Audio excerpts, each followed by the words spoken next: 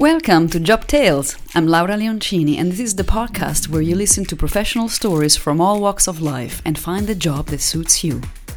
Today, my guest is Peter McGraw, professor of marketing and psychology at the University of Boulder, Colorado. We will talk about academia, the Humor Research Lab, and the single person's guide to a remarkable life.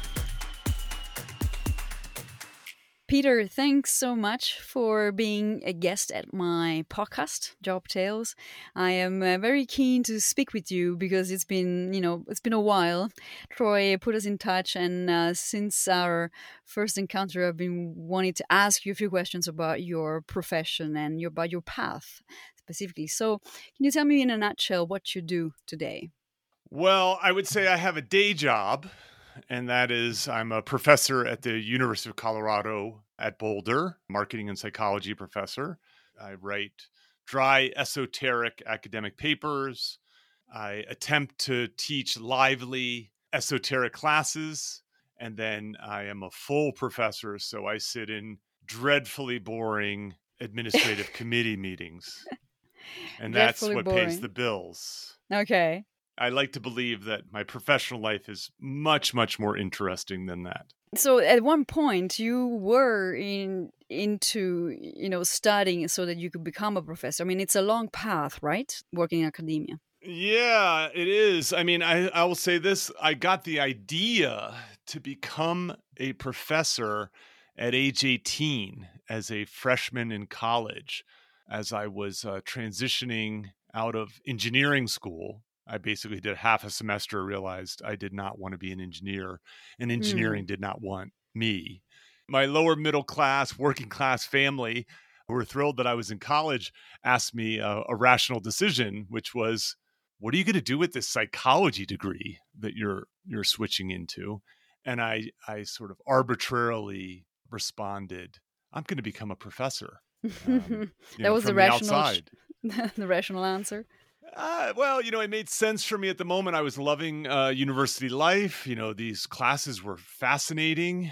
They were intellectually vibrant, and they were explaining a lot of what seemed to be unexplainable to an 18-year-old, boy transitioning to being a man. And I was like, I want to do that. I want to read books, and I want to teach, and I want to mentor young minds. 9 years later, I found myself in the only graduate program that would accept me at The Ohio State University to study the field, which is now called behavioral economics. It didn't even have that name back then. Yeah, I do remember I have interviewed a couple of people about behavioral economics, and it was a completely new thing. So that means that you were interested in psychology, you study psychology, and then you specialized in behavioral economics? Yes. My path from 18 to 27 was a bit circuitous. I ended up working actually at a university. I was managing a residence hall. Okay. I was a hall director, 8 stories, 400 students, 25 Wow. staff members at age 24. It was a daunting, chaotic task. No kidding. And this was in 1994.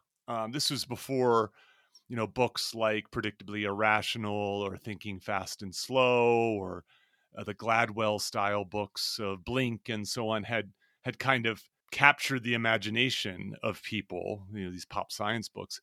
But there's a book by a researcher at Cornell called How We Know What Isn't So, The Fallibility of Human Judgment in Everyday Life by Tom Gilovich. And I read that book. It was a book about judgment and decision making. And I just was like, I want to study that. Yeah. And so I went about studying that. I tried to work with Tom, wasn't able to get into Cornell, wasn't able to get into dozens and dozens of universities, but a young, bright researcher who had just arrived at Ohio State, Barbara Mellers, and her husband, Phil Tetlock, who are they're just stars in the field now, had just arrived there. And she literally pulled my application out of the reject pile. I had applied to the social psychology program. They said, no way, no thank you, Peter McGraw. And she was in this quantitative psychology program and saw that I wanted to study decision making. And she very generously, kindly accepted me into the program and was a wonderful mentor. 9 years, you say, huh? So it really did take a long time of your life to, become mature in the field and in becoming then a professor, I guess, as well. Is it? Yeah, that was just to get into the grad program. It took me Wow. 3 tries. I had to get through undergrad. I did a master's degree along the way. Laura, I would say this. I wasn't a slam dunk candidate. Like, I had good but not great grades. I had good but not great GRE scores. I had good but not great research experience. And so I needed a break. And I got that break, thankfully. And then I spent 5 years in that program, just sucking the marrow out of it. I loved being a graduate student. It was challenging, but it was exciting. It felt right. And then I went off to Princeton to do a postdoc with Danny Kahneman, one of the fathers of behavioral economics. And the week that I arrived on campus, he won the Nobel Prize in economics, which really put these ideas on the map. Yeah. And so I got, I had a fun, wild ride at Princeton for a couple years before arriving at my job, which I still have. This was 2002 to 2004. And so there you come. And how long have you been a professor?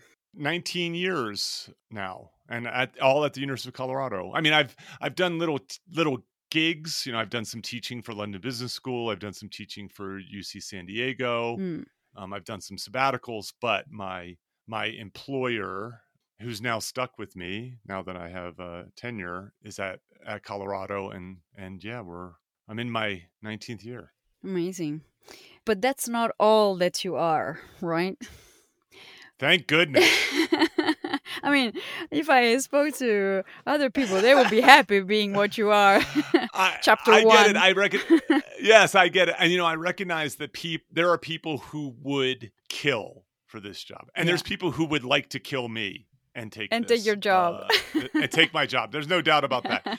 And, and I would say this, I'm not ungrateful.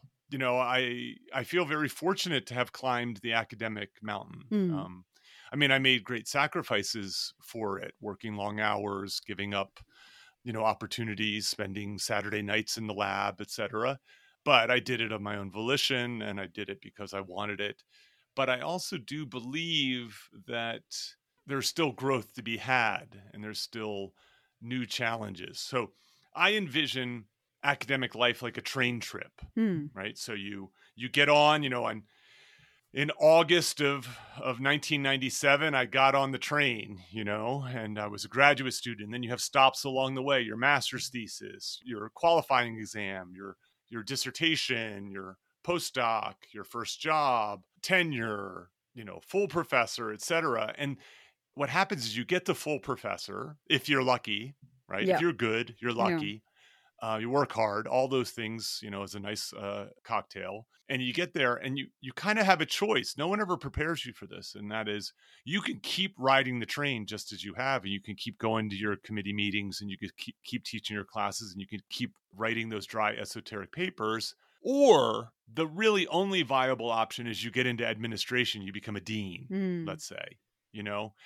I think that one of the great elements of academia, as I said, if you're good, if you're lucky, if you work hard, is that you do have some autonomy and some flexibility to take chances, pick interesting topics, work on different ideas, publish in different mediums, and so on. And so I get bored easily. And I want to do everything in life. I don't want to just do one thing my whole life. I hear you. Yeah, you need stimulus. Constant. I need to be, exactly. And I'm a bachelor, so I wasn't, I remember being 38 and thinking, I'm probably not going to have a family. And so I was like, how do I want to spend my middle years? How do I want to spend that energy, that money, that attention beyond just those 3 elements of the job?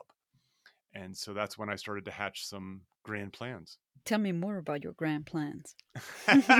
So, I decided that I wanted to take a step outside of the academy, and that I wanted to try to become a public academic, public intellectual. I know I sound like a jerk using those words, but I wanted to engage with the broader world, and not just the nerds at other universities around the world.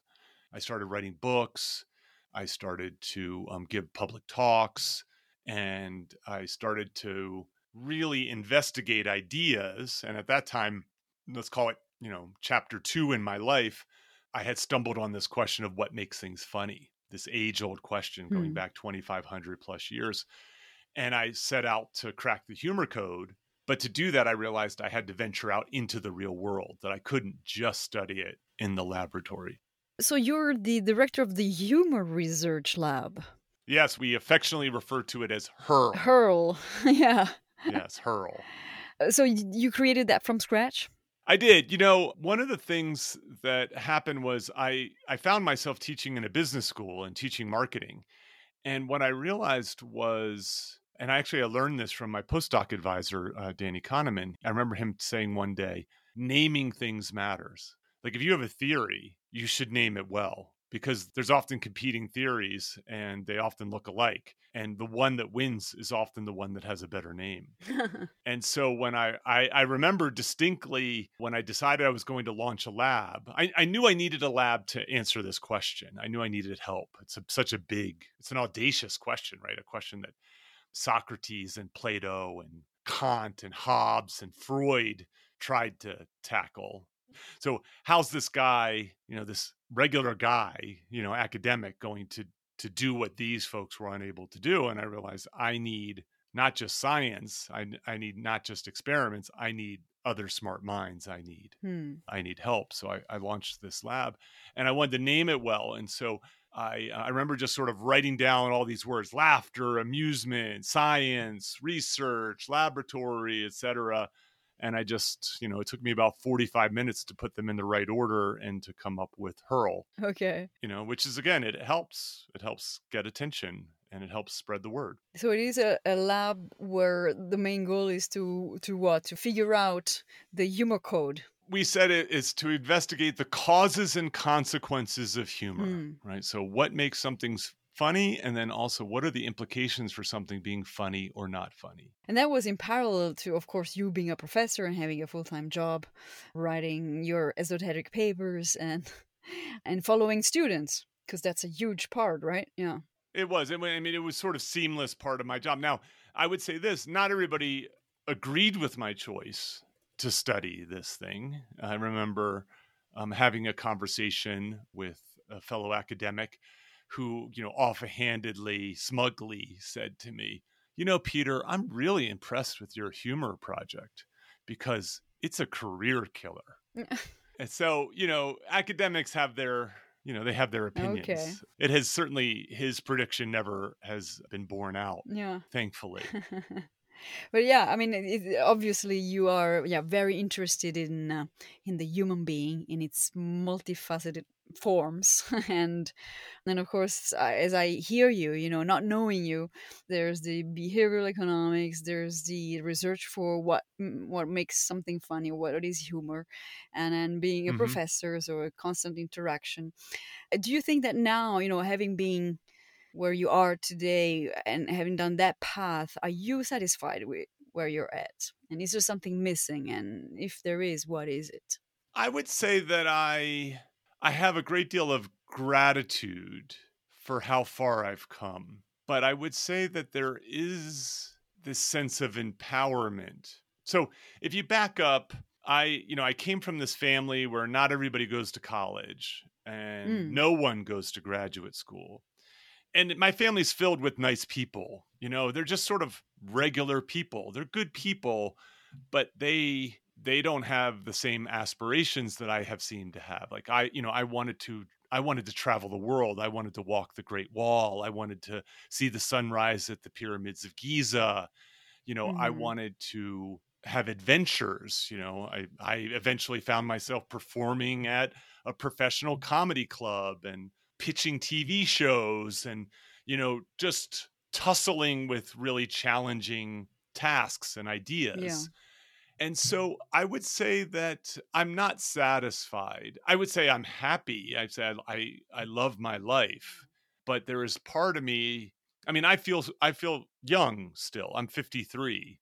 I feel really young in body and spirit and mind, unlike a lot of 53-year-olds who feel pretty beaten down by life. And so there's part of me that says, well, I've come this far, right? From that 18-year-old making an arbitrary choice about becoming a professor and then grinding it out with enough talent and enough creativity and enough luck to make it happen, that I think, what else might I be able to do? Yeah. Right? How far can I take this, especially leveraging being a professor? So I'll tell you a quick anecdote. When I was working on my first book, The Humor Code, I was teamed up with a journalist, and he would regularly ask me to email someone to get an interview. And the reason he would do that is he said, they'll respond to your email because you're a professor. Mm-hmm. And, because it's, versus I'm a journalist, right? They'll delete my email, but they'll respond to. And so, this opens doors, it opens opportunities. This is a high status job. Mm-hmm. And then also it's a job that I can leverage, right? So I have flexibility, I have freedom, I can choose my topics. No one says I need this report by Friday. Well, in some cases they do, but for the most part, I have some degree of autonomy and flexibility. It's very interesting because what I am learning by doing this podcast, where I interview people about their jobs and their path, there's never a straight line, and oftentimes people think they know where they're going, but then they actually end up going like multiple different ways, and where they end up is sometimes better or worse than what they thought. And so it's really like super exciting, and that's what also life is about. Never really a straight line, and there's also many ways to get to that to a same point. The more interested you are in life and in subject matters and in others, the sometimes the more difficult it is, because I wish, for example, that I had been, that I'd known what I wanted when I was 15. Maybe I was, if I had been a math genius, or then I knew that math was going to be my world. But it was not the case. I'm more like you, very intrigued by the humankind and by doing many things and not stopping at just one way of life. And it did cost tremendously also in my life. So it seems to be a very, the journey, like the train that you're mentioning is a train that doesn't stop. And where is it leading you now? Of course, I'd like to talk about your solo third chapter. Yeah. Yes. Well, I have actually replaced the train metaphor with a sailboat metaphor. Okay, so now from train to boat. It's a sailboat, so a different mode of transportation. So I got this idea from Scott Barry Kaufman, who is a psychologist, a humanistic psychologist, and he talks about, he has a model of well-being. I have a model of well-being which shares this notion of a sailboat, which is that, you can think of your life, you want to build a strong hull, right? You want a strong foundation for your life. And in my model, I talk about taking care of your health, your wealth, and your community, your connections. And that hull keeps you afloat in rough waters. It also provides the means to travel through those waters. I call that your foundation. But then to flourish, you need a big sail. And you can flourish in these many different ways. You can flourish through purpose. You can flourish through engagement. You can flourish through positive emotions. But the idea being is that there's no one way to flourish, right? So there's no one trip. You can imagine a sea with 8 billion sailboats. Some of them are languishing, some of them are sinking, but others are really catching wind, and they're going to different ports. And so I feel like I'm on a sailboat now to a much different port than I was previously at when I was studying humor. I'm now looking at the opportunities and challenges of being single. Yeah. That we were experiencing a rise of single living at a global level.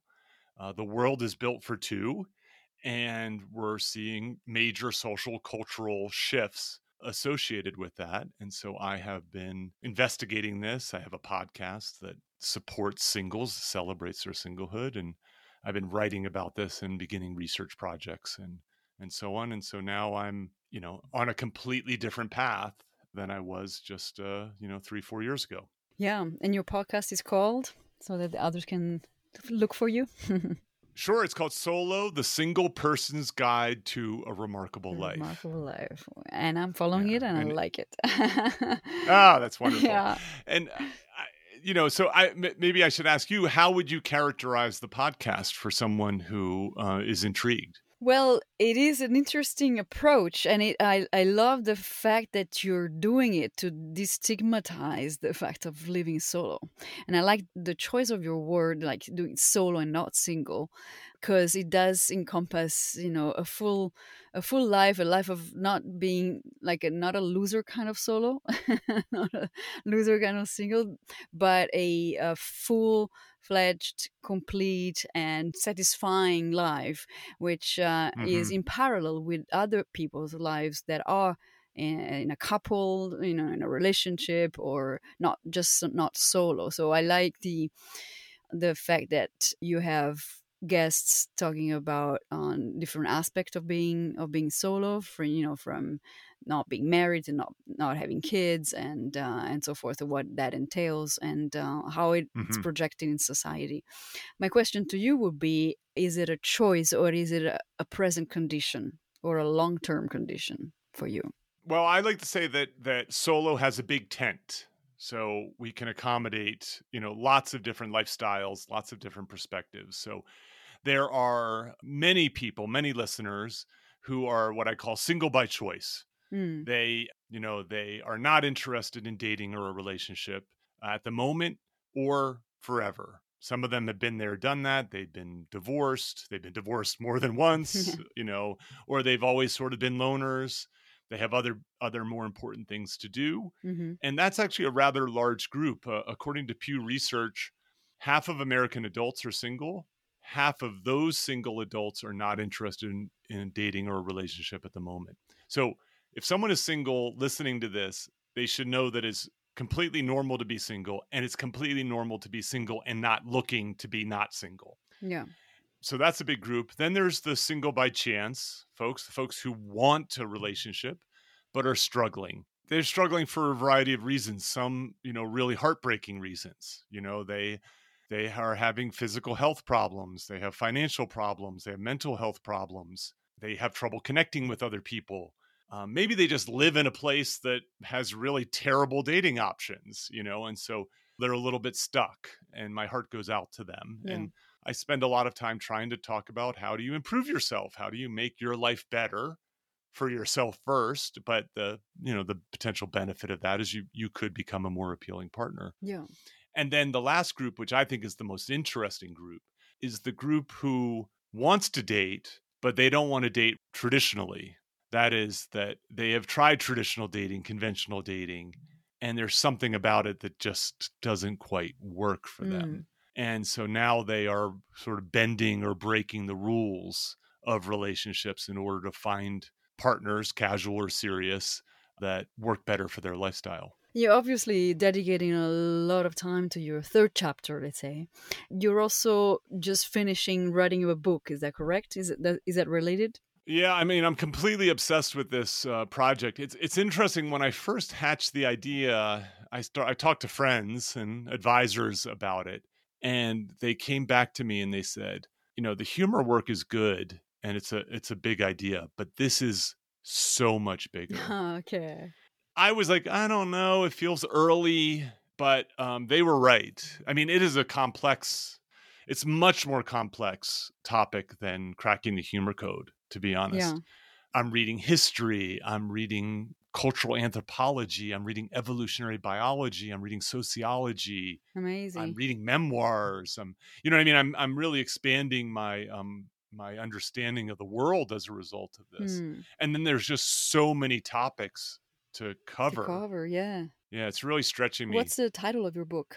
The title of the book, so I wrote the book in like 135 days because my publisher wanted it to get it out in January. It's called Solo: Breaking the Rules in a World Built for Two.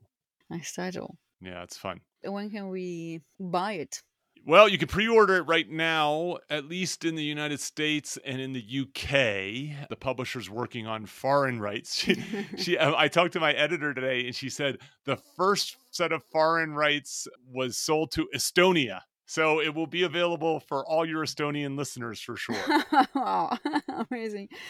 Before we finish, because I see the time is running, and I wish we had an hour, but like more like your format in the in your podcast, but we do have 25 minutes on this one. What is your recommendation to the listeners? Like imagine a young generation, young men, young women who are going to venture into the world of, the working world, basically.